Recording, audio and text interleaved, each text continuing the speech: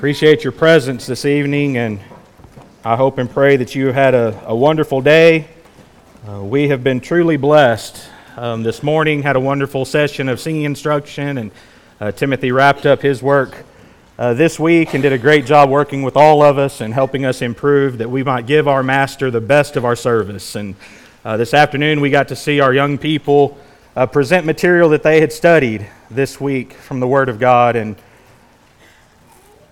it wasn't too many years ago I was in their shoes, and I understand the anxiety and the stress of that. And I want to tell you, it's encouraging and inspiring to see so many young people willing to put time and effort into studying God's Word so they could present it, but they're leaving here with that knowledge that can't be taken away from them. And I appreciate this congregation, their effort, and all of those that have been involved in planning this work and this meeting, and hope and pray that our study and our time together will be beneficial to you in your walk and your relationship with God and your Creator. The psalmist writes in Psalm 51, beginning of verse 1, David, a psalm after his conviction upon his sin with Bathsheba because of the prophet Nathan. He writes, "Have mercy upon me, O God, according to thy loving kindness, according unto the multitude of thy tender mercies. Blot out my transgressions. Wash me thoroughly from my iniquity and cleanse me from my sin. For I acknowledge my transgressions, and my sin is ever before me. Against thee only have I sinned and done this evil in thy sight, that thou mightest be justified when thou speakest, and be clear when thou judgest. Behold, I was shapen in iniquity, and in sin did my mother conceive me. Behold, thou desirest truth in the inward parts, and in the hidden part thou shalt make me known to known wisdom. Purge me with hyssop, and I shall be clean. Wash me, and I shall be whiter than snow. Make me to hear joy and gladness, that the bones which thou hast broken may rejoice.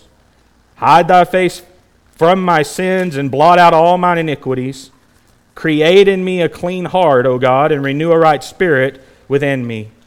Cast me not away from thy presence, and take not thy Holy Spirit from me."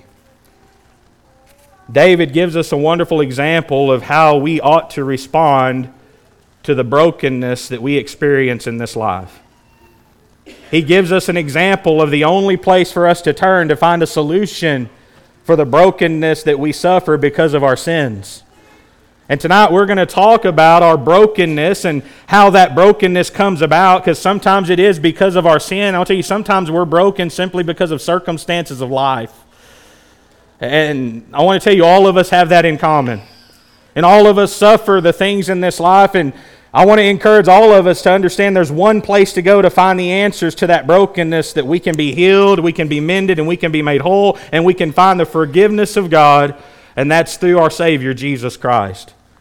This evening, I want to tell you, God is faithful. God keeps His word. He keeps His promises. And when He says He will have mercy upon those who come to Him crying out for mercy and forgiveness, He's faithful to deliver that.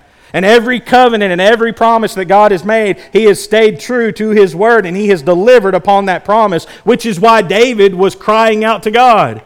You know, David wasn't crying out to the wise men of Israel. He wasn't calling out or crying out to the religious of Israel. He wasn't crying out to the prophet Nathan, asking Nathan to forgive him. He was broken and contrite and crying out to God, because he knew God was faithful to bring healing and bring a solution for the problem of his brokenness due to his sin. 1 Corinthians chapter 1 and verse 9, the Apostle Paul writes, he says, "God is faithful, by whom you were called into the fellowship of His Son, Jesus Christ our Lord." When we think about God, we have to start with the fundamental principle that God is going to do exactly what God says He's going to do. And He's going to do that every single time. And if we can have confidence in understanding the faithfulness of God, we ought to have a response of a faithfulness to Him. That we understand that this salvation, this offering of Jesus Christ, and our acceptance of that is conditional upon us fulfilling what it is His Word directs us and guides us to do. But that doesn't take away from the faithfulness that God has demonstrated to all of His creation. In Numbers 23 and verse 19 is recorded, it says, "God is not a man that He should lie, nor a son of man that He should repent. Has He said, and will He not do? Or has He spoken, and will He not make it good?" You see, God is faithful not just because He demonstrates faithfulness or performs faithful acts of keeping His word. He's faithful by His very nature. And sometimes we forget that God is by His nature the manifestation of all good things. Think about the scriptures that talk about that God is love. Now, does God demonstrate His love? He demonstrated love toward us, and that while we were yet sinners, Christ died for us. But why did He demonstrate that love? He demonstrated it because He is love. God is wholly self-sufficient, in need of nothing. He's eternal. He's full of grace, and He's patient, He's wisdom, He's truth, He's righteous, He's omniscient, He's omnipotent. He is holy and totally set apart from all things that are not God. And when we think about faithfulness, man's faithfulness is limited. And I want to tell you, we make agreements with people, and sometimes we don't hold up our end of the bargain, and guess what? We're unfaithful in those relationships. We don't always behave the way that we should. But the greatest thing that we do wrong is we demonstrate a lack of faithfulness to God. God, who is faithful, has allowed us through His Son Jesus Christ into a wonderful fellowship with Him, and then because of that fellowship with Him, He has given us a lateral fellowship with every Christian that's on this earth. And when we violate the will of God, what we do is we violate that faithfulness that we need to be demonstrating to Him. But tonight I want you to understand, no matter what you have done, no matter how broken your sin may be causing you to feel, that God is faithful to offer forgiveness through your brokenness. And time again, God has been faithful not only to work through our brokenness, but actually to use the brokenness of lives to bring about glory to His name. And tonight I want you to examine your life and where you stand with God.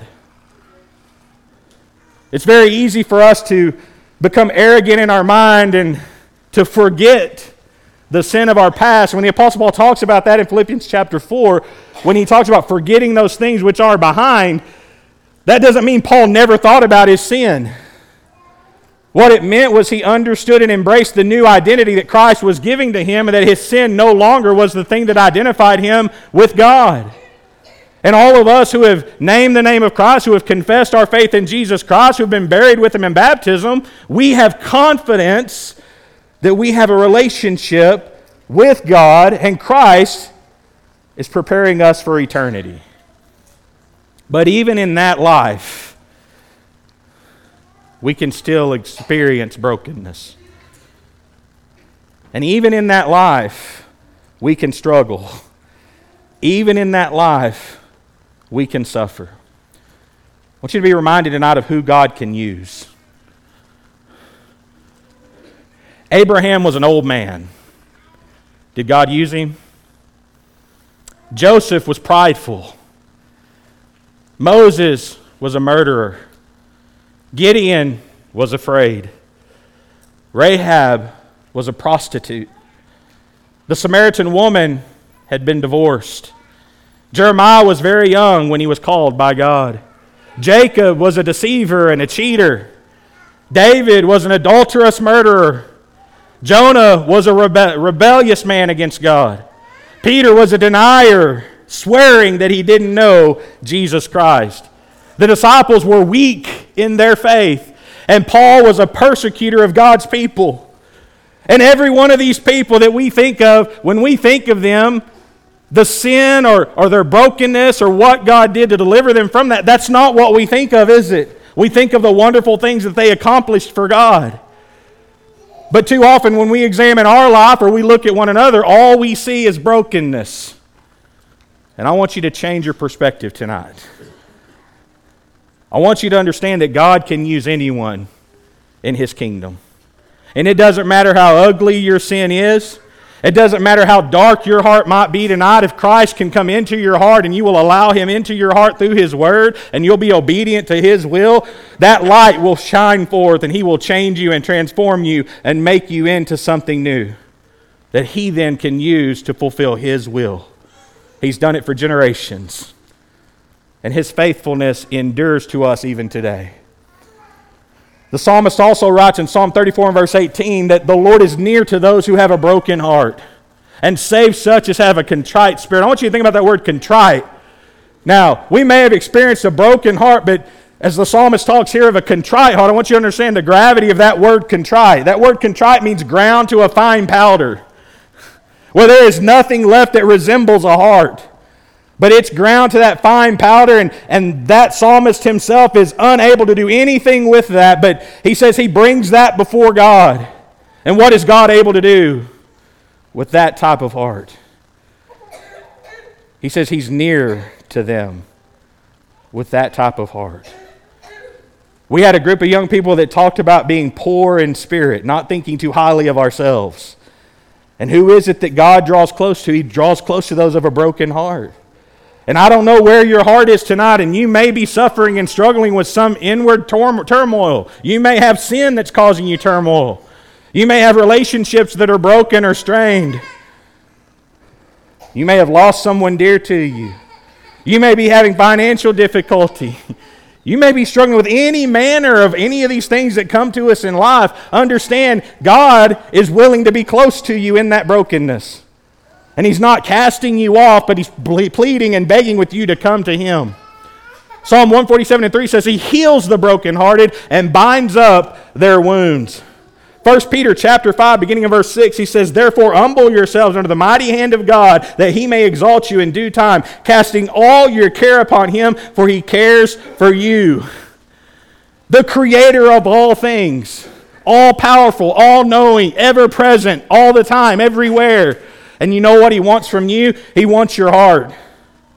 He wants you to understand that He is the only one that can heal your brokenness and make something positive out of negative situations and emotions. And I would plead with you tonight to bring Christ your brokenness. Don't deny it. Don't internalize it. Don't swallow it and just keep it inside, but openly bring that to Christ. And we can cast all our cares upon Him, for He cares for you. I want to tell you, I care about my wife. You say, well, that's a good thing. She's your wife. You're supposed to care about her. I would argue that there's anybody in this world that cares about my wife more than I do. And I know who her dad is. I care about her. But you know what I realize and what I know? She has a God in heaven that cares about her even more than I do.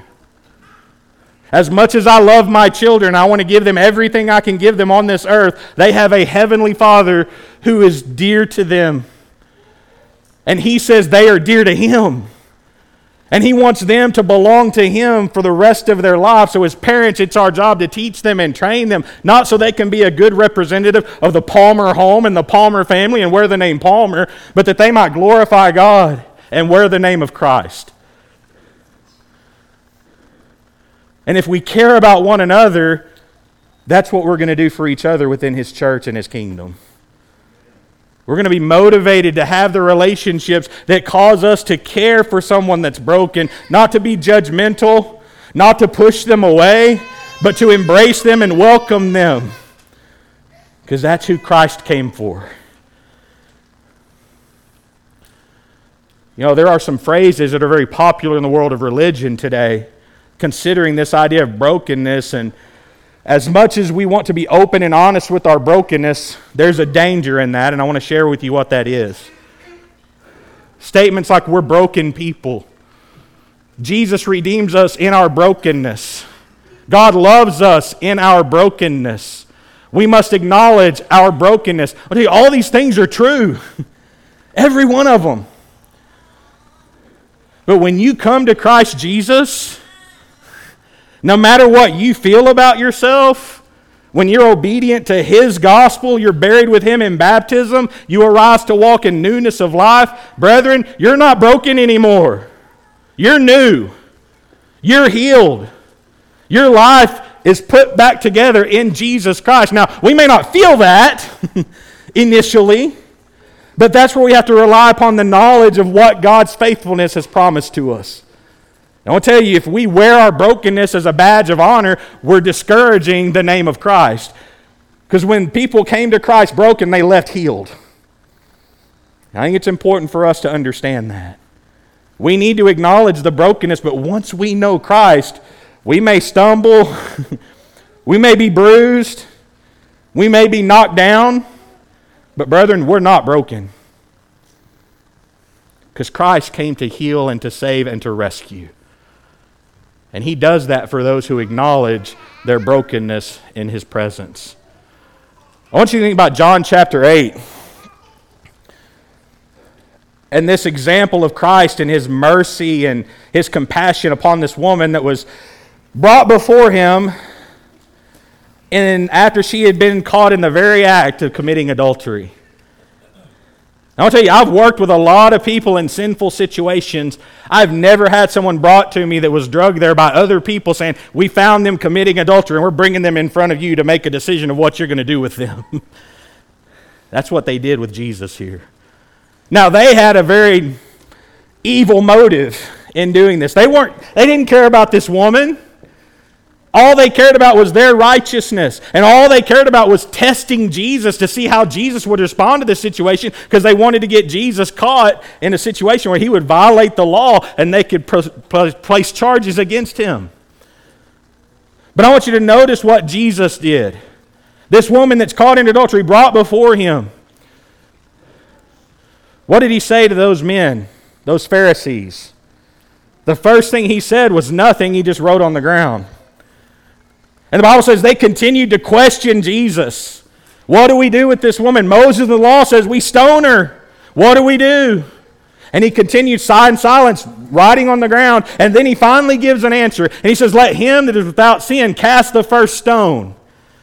Now, you may think Jesus was saying that to just show that all have sinned and fallen short of the glory of God.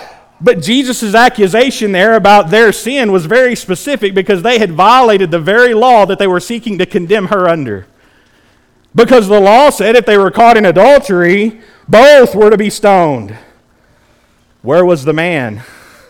If she was committing adultery, there had to be someone else she was participating in that sin with, and he wasn't there. They had taken this woman in that vulnerable position and brought her before Jesus, looking for Jesus to condemn her. And Jesus said, if you don't have sin, then you can cast a stone. What happened to all those men? The Bible says by one, what did they do? They walked away. And then we see this woman broken because of sin, broken because what she had been exposed as an adulterer, brought before Jesus, and she's down there on the ground, and Jesus is there. And what does Jesus say to her? Does He condemn her? Does He judge her? Does He speak to her harshly? Does He command her right then and there to repent and change her life? Notice what Jesus says. It says when Jesus had raised Himself up and saw no one but the woman, He said to her, woman, where are those thine accusers? Has no one condemned you? She said, no one, Lord. And Jesus said to her, neither do I condemn you. Go and sin no more. What was Jesus offering her? He was offering her what? Forgiveness. He was extending to her mercy. Now, was He saying the sin was okay? No, but He wasn't just concerned about the sin. He was concerned about the heart that was broken in front of Him. And He knew what that heart needed. At that moment, that heart was in need of what? Compassion and mercy.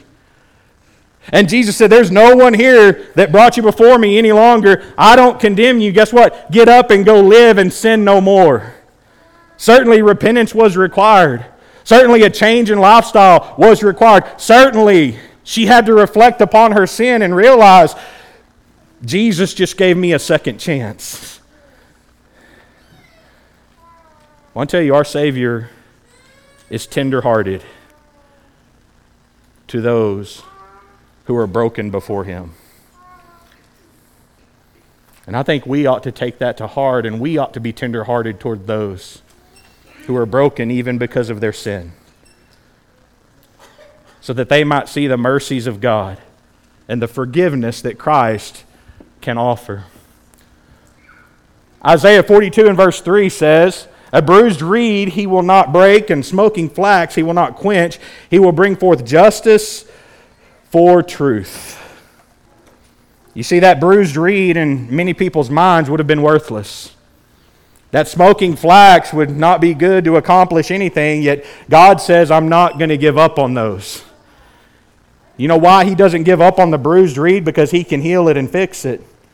You know why He doesn't put out the smoking flax and just put it out of its misery and end its existence? Because He knows His power and what He can do through that brokenness and through that emptiness, and He can renew and restore and fill it with hope again. All of us are a bruised reed.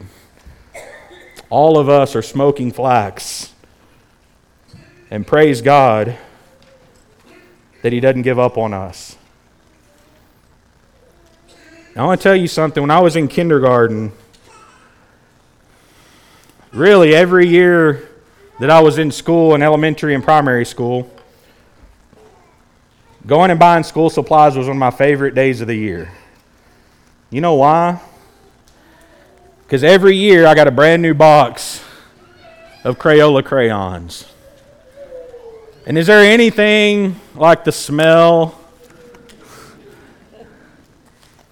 of a brand new box of Crayola crayons? There's nothing like it.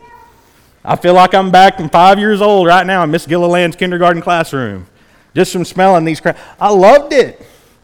And every year I'd go to school with a brand new box of crayons. And as a kindergarten student, I went to school and I had my backpack. I had all of my school supplies. And we got there and we unloaded everything. And Miss Gilliland said, hey, here's some coloring pages to get you started. Get out your crayons. I got my box of crayons out. I went and I picked out my favorite color, blue-green.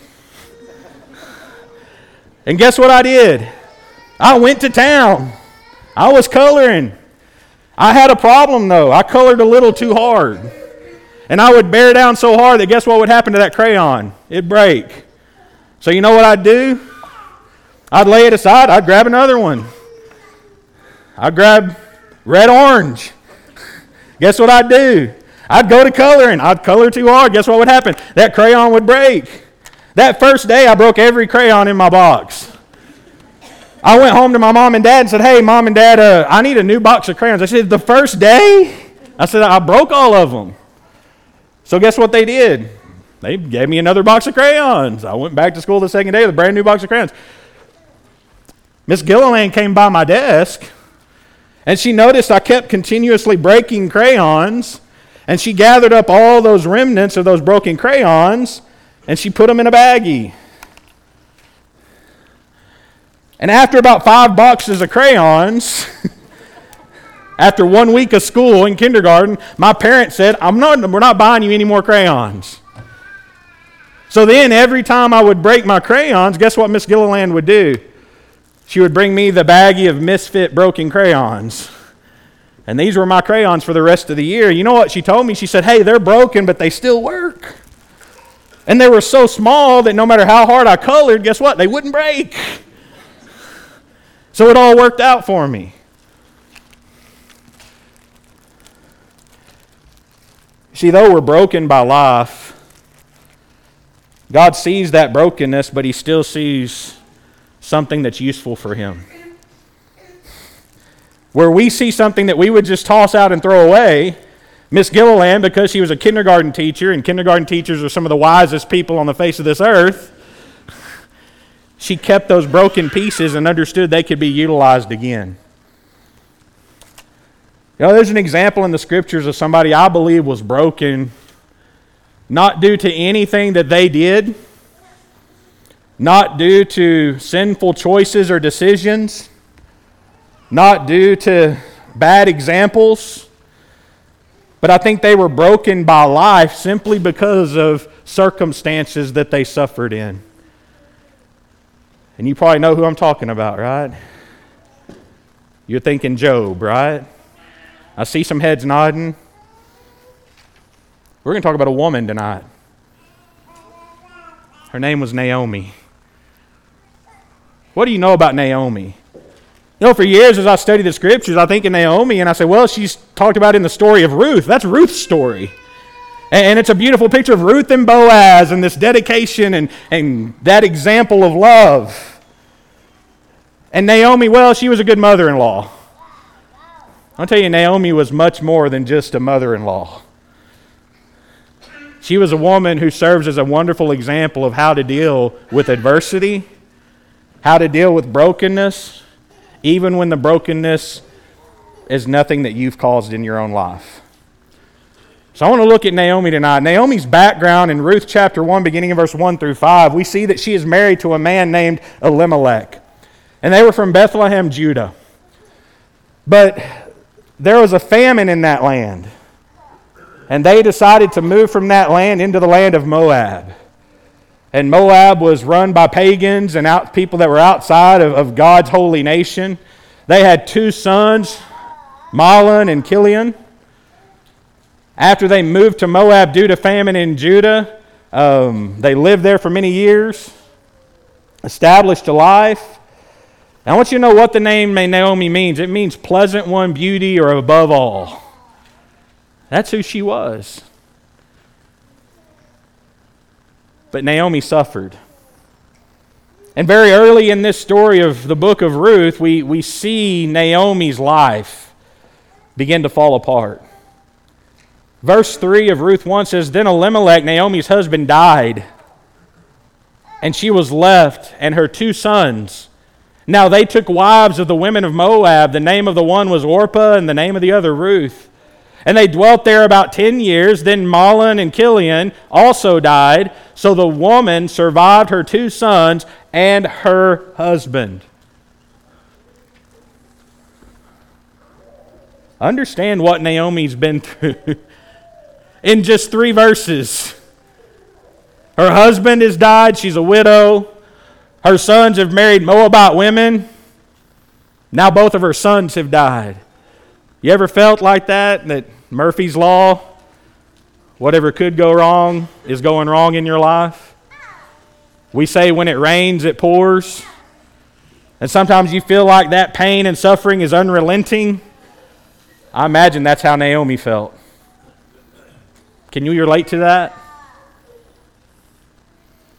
Notice who Naomi was in this deep despair. She was a foreigner. She was taken from her homeland of being with God's people, and she was living in a foreign country.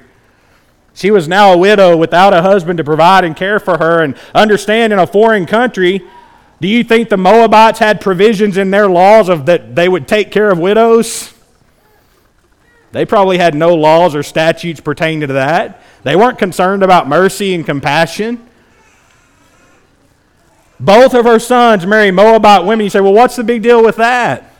What's Deuteronomy 7 and verse 1 instruct God's people concerning their relationships with foreign nations and countries as they were a holy nation set apart by God?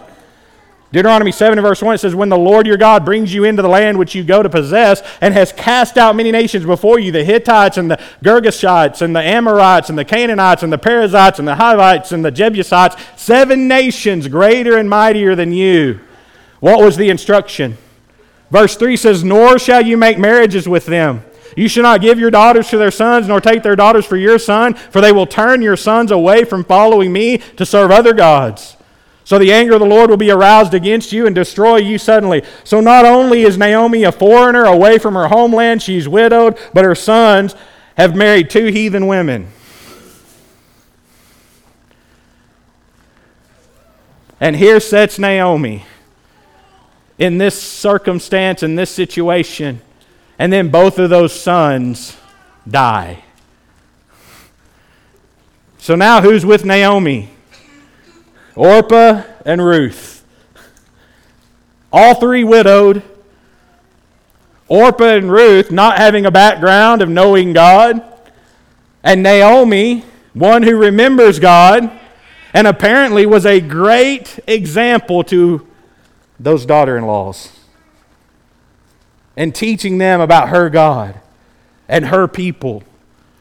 And faced with all this tragedy and all this suffering and all these circumstances of life that she didn't bring on, and she had no way of making those decisions, she's probably asking, what do I do now? Have you ever been there? Have you ever suffered and even questioned, I don't even know what to do. I don't even know where to go. I don't have answers for this. You think Naomi felt that? See, the thing about Naomi is she did have answers. You know what she told her daughter-in-laws? She said to her two daughters-in-law, "Go, return each to your mother's house. The Lord deal kindly with you as you have dealt with the dead and with me."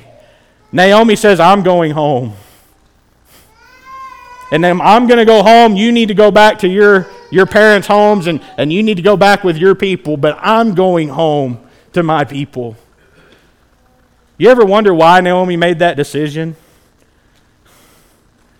What caused her to think, I'm going to go back to Bethlehem, Judah? Without my husband, without my daughter and daughters-in-law, I'm going all by myself back to God's people. What did those daughters-in-law say?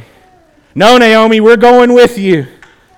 And they get ready to go on that journey, and then again Naomi pleads with them and says, "Listen, turn back, my daughters.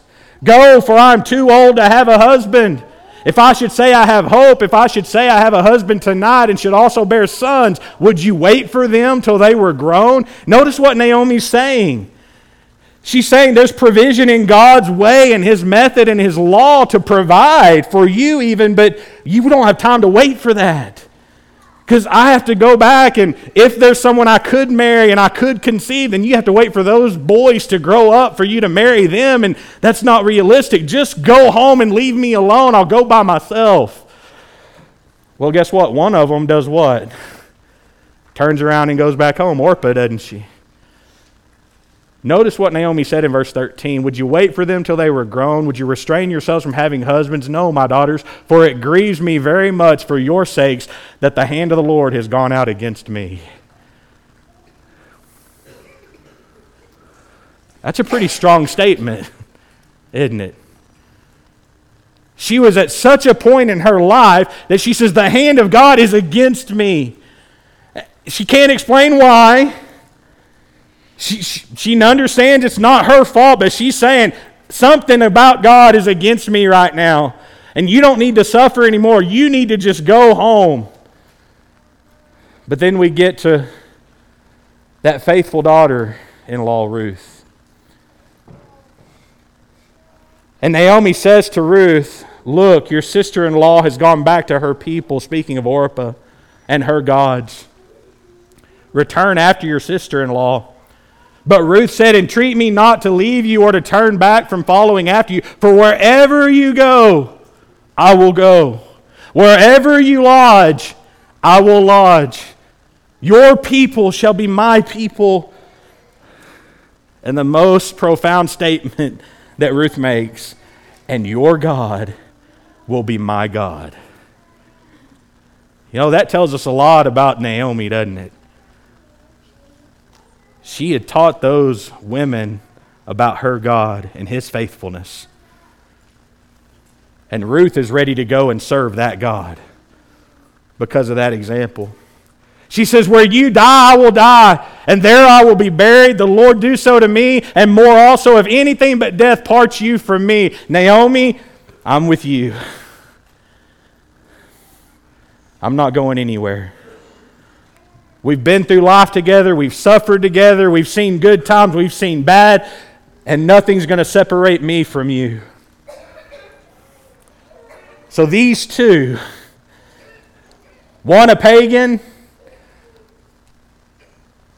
one an Israelite, start making their way back to God's people. Very broken, devastated by life and circumstances that they had suffered. Verse 19 of Ruth 1 says, "Now the two of them went until they came to Bethlehem. And it happened when they had come to Bethlehem that all the city was excited because of them. And the women said, 'Is this Naomi?' But she said to them, 'Do not call me Naomi, call me Mara, for the Almighty has dealt very bitterly with me. I went out full, and the Lord has brought me home again empty. Why do you call me Naomi, since the Lord has testified against me, and the Almighty has afflicted me?'" I want you to understand about her cries and her lamentations here. She's not laying undue accusations against God. She's simply acknowledging the reality of her existence at this moment. And there's power in these lamentations. Because guess who she is acknowledging? She's not saying God doesn't exist. She's saying He's there and His hand is against me because of these things that I've suffered. And her lamenting is crying out to Him because she's broken. And she understands that brokenness all too well. And she's come home and all these people are celebrating her arrival. And she says, don't celebrate me. Don't call me the beautiful one anymore. Don't call me above all. Don't call me Naomi. Call me Mara. Notice what she had done. She had changed her entire identity because of her suffering. Do we ever see that today? Tragedy strikes. How easy is it for us to lose focus? How easy is it for us to get so caught up in that depression and that grief and that sorrow that we become a different person?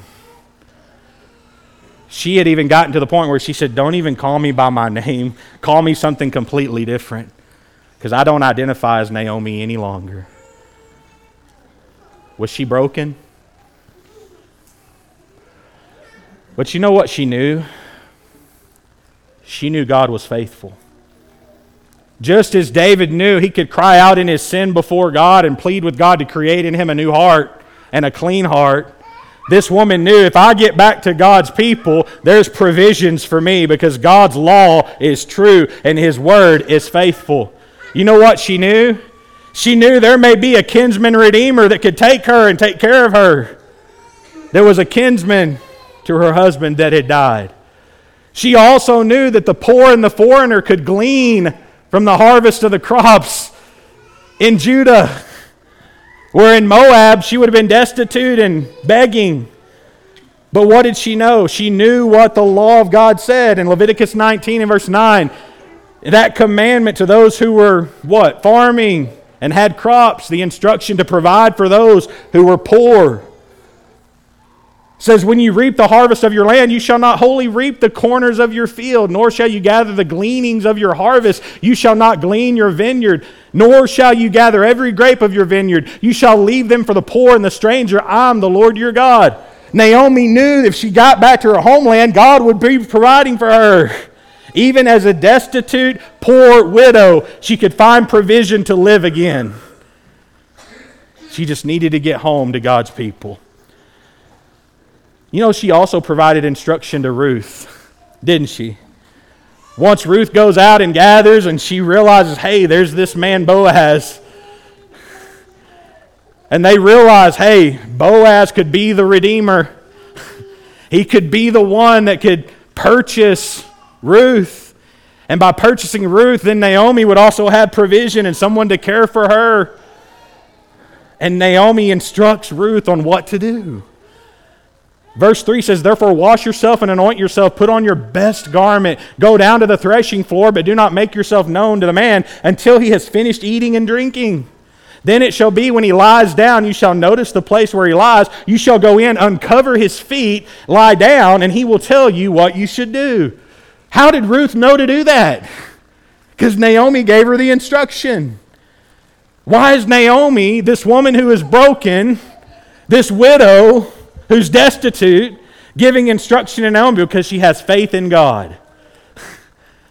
And that faith and trust in God is beginning to change her mindset as she gives this instruction because she sees hope for something better. You know, sometimes when we're in the middle of our brokenness, all we need to see is a little glimmer of hope. And if we can just see a little hope, that can change our perspective, can't it? And that change in perspective shifts our focus away from our suffering and ourself and shifts it back to God, where it belonged all the time. I want you to notice something about Naomi's despair. A foreigner away from God and His people, a widow. Her sons both marry Moabite women. Both those sons die with no male heir. And Naomi, Orpah, and Ruth were all widows. You know, to be a foreigner, that was a decision of her husband. Yes, there was famine in the land, but not everyone left Judah. But Elimelech decided to take his family away from God's people into Moab. And she submitted to that decision. Her becoming a widow, guess what that was? That was circumstances of life. Both of her sons marrying Moabite women, that was the sins of her sons. Both of her sons dying and not having a male heir, that's unforeseen tragedy. And now that Naomi, Orpah, and Ruth are all widows, they're destitute and alone. And I put that up there in that way for you to understand. Life's hard. Life is full of struggle. This life is difficult.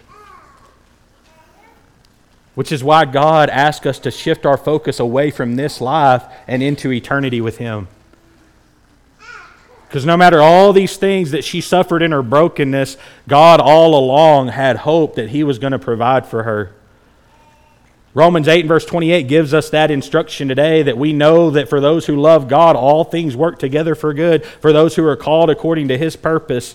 And when you're in the middle of tragedy, you don't see good. You don't see hope.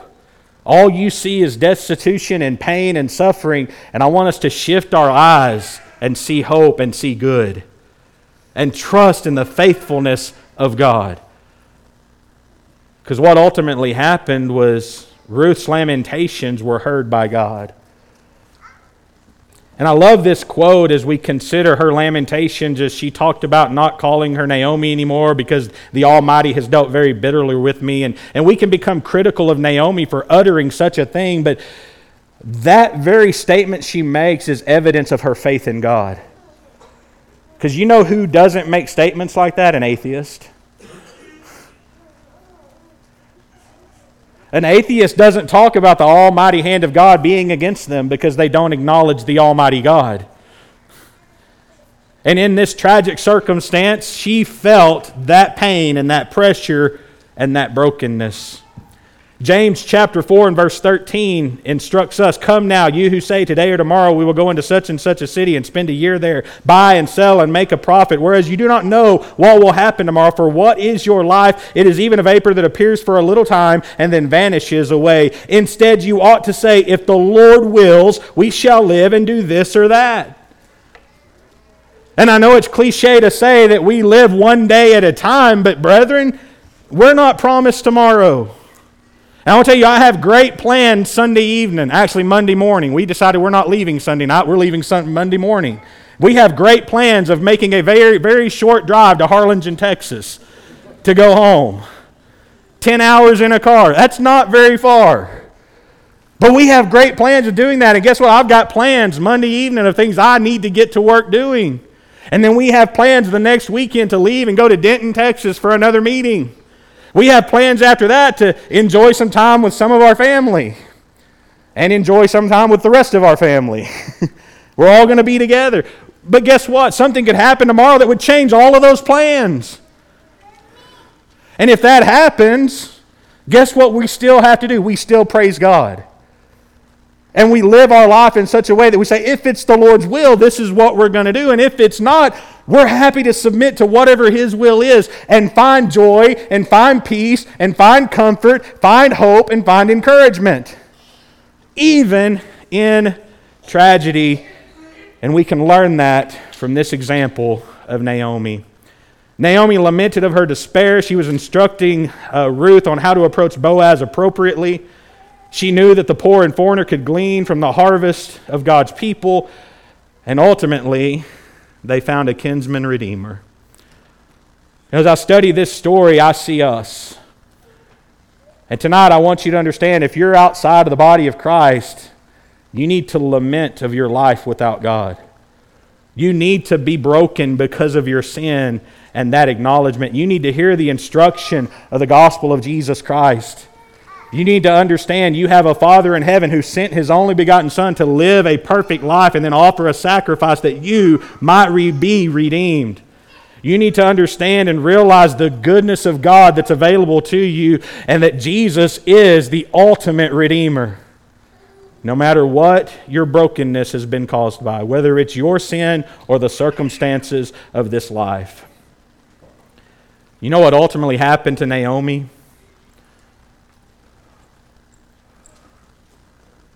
Ruth and Boaz marry. What happens with Ruth? She has a child.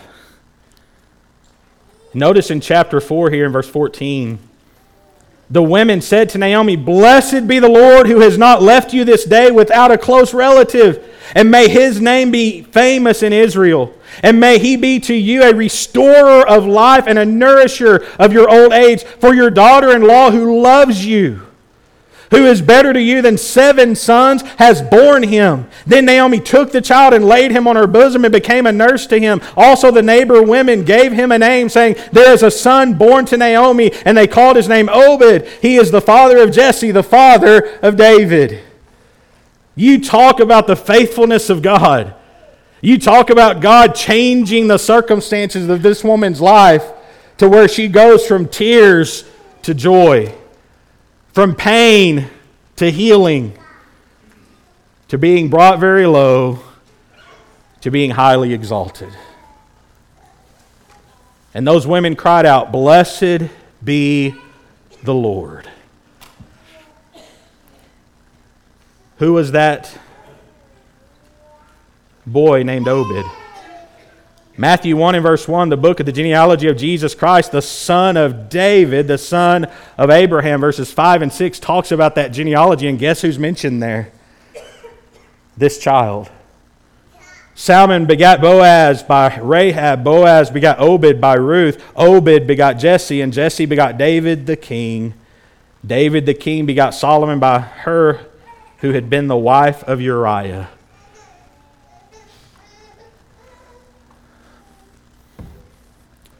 This woman, broken by all these circumstances, not only enjoyed having that grandson Obed, but then that grandson and that pagan Moabite woman are mentioned in the genealogy of the Savior. Isn't it amazing what God can do through tragedy when we turn back to Him? Isaiah 43 and verse 2 says, "When you pass through the waters, I'll be with you. Through the rivers, they shall not overflow you. When you walk through the fire, you shall not be burned, nor shall the flame scorch you. I'm the Lord your God, the Holy One of Israel, your Savior. I gave Egypt for your ransom, Ethiopia and Seba in your place." Sometimes we pass through the water. Sometimes we're in the rivers. Sometimes the floods are rising. Sometimes the fire is there. But if we walk through that, we have a Lord and Savior who's walking with us, who will deliver us. And in Christ, all things can be made new. 2 Corinthians 5 and 17 says, "Therefore, if any man be in Christ, he's a new creation. Old things have passed away. Behold, all things have become new." Now I'll talk to you about all those broken crayons that my kindergarten teacher would put aside for me to utilize. You know, my wife's a kindergarten teacher as well. She taught about 10 years in the public school system. You know what her kindergartners would do? They'd break crayons. But you know what she did? Instead of just taking all those broken pieces and putting them in a bag and then handing them out, she brought all those broken pieces home. And she found a mold that she could put all those broken pieces of crayon in, and she would make little stars in different shapes. Out of the same broken crayons, they would sit there and make something brand new. And you know, when the kids got ready to color, you know, they didn't want the brand new box of crayons. You know what they wanted? They wanted the ones that Miss Palmer had taken broken pieces from and created something brand new. And all of a sudden, what at one time seemed useless, what at one time seemed insignificant, what at one time seemed worthless, God turned into something wonderful and marvelous that could be used for His glory.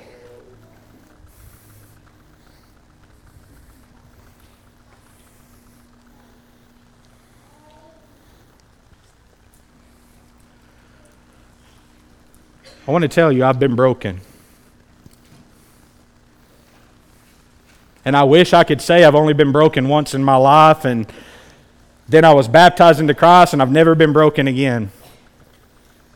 I can't stand up here and tell you that. But I will tell you this. I never realized how broken I was until I fully acknowledged the goodness of God. What I mean by that is this. When I was 15 years old, my mom died. She had been sick for a lot of years, and I had seen her body decay and just wither away to nothing. And as a 15-year-old young man, she passes away, and I'm left with a sister that's 2 and a dad that I couldn't communicate with. I didn't realize I was broken. I didn't acknowledge God. And in my heart was a lot of bitterness and anger. And that began to manifest itself in very sinful behaviors.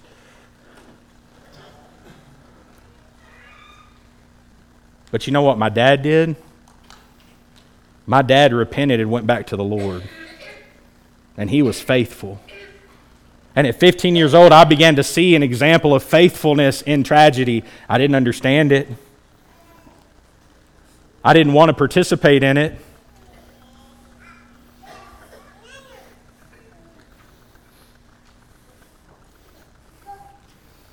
But then I met people who were Christians. You know what I thought? I can never be them. They're good people. They love God. They worship God. They praise His name. I can't do that. But as I began to study the Word of God with faithful brethren such as you, who saw me in my brokenness and cared about me, my eyes began to open. And as my eyes opened, I began to see truth. And as I began to see truth, I realized just how broken I was. And it wasn't brokenness because I lost my mom and it was tragic circumstances. I was broken because I was a sinful young man.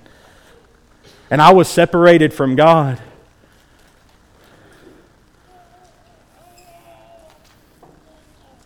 But through the power of the Word of God, I met Jesus Christ. And what I learned is the church isn't full of perfect people.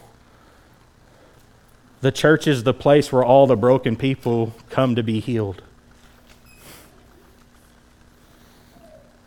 And tonight you may be broken. I want to tell you, God can change that right now. And it doesn't matter if your brokenness is because of tragedy and circumstances or it's because of your sin. He stands ready and able to forgive and to restore and create something brand new. And you then can help someone else who's experiencing the same thing that you're going through right now. Galatians 3:26 says, "For you are all sons of God through faith in Christ Jesus. For as many of you as were baptized into Christ have put on Christ." And I'm thankful that the tragedy of my life isn't what defines me. I don't walk around wearing that as a badge of honor. I wear the name of Christ because He's powerful enough to restore and guess what? Heal and to make whole. We're going to stand in just a moment as you get your songbooks out. We're going to sing the song called Just As I Am. That's probably my favorite invitation song, but here recently I've been introduced to another version of that song. That there's a little addition to it. And the words of that addition are this: I come broken to be mended. I come wounded to be healed. I come desperate to be rescued. I come empty to be filled. I come guilty to be pardoned. And we can say without a doubt, we trust the faithfulness of God, that if you're broken, you're hurting, you're empty, you're desperate, all you got to do is come to Christ. And He'll fix it. And not only will He fix it, He'll give you something even better than you could even imagine. And whatever pain you're dealing with right now, it won't go away overnight, but God's faithfulness will walk with you through that pain and deliver you into an eternity with Him. And we're going to walk with you through it as well. If you need to be healed tonight of your brokenness and whatever you're dealing with, this invitation is for you. To come have a seat on the front, let us assist you, and let us bring you before our Father in heaven as together we stand and sing.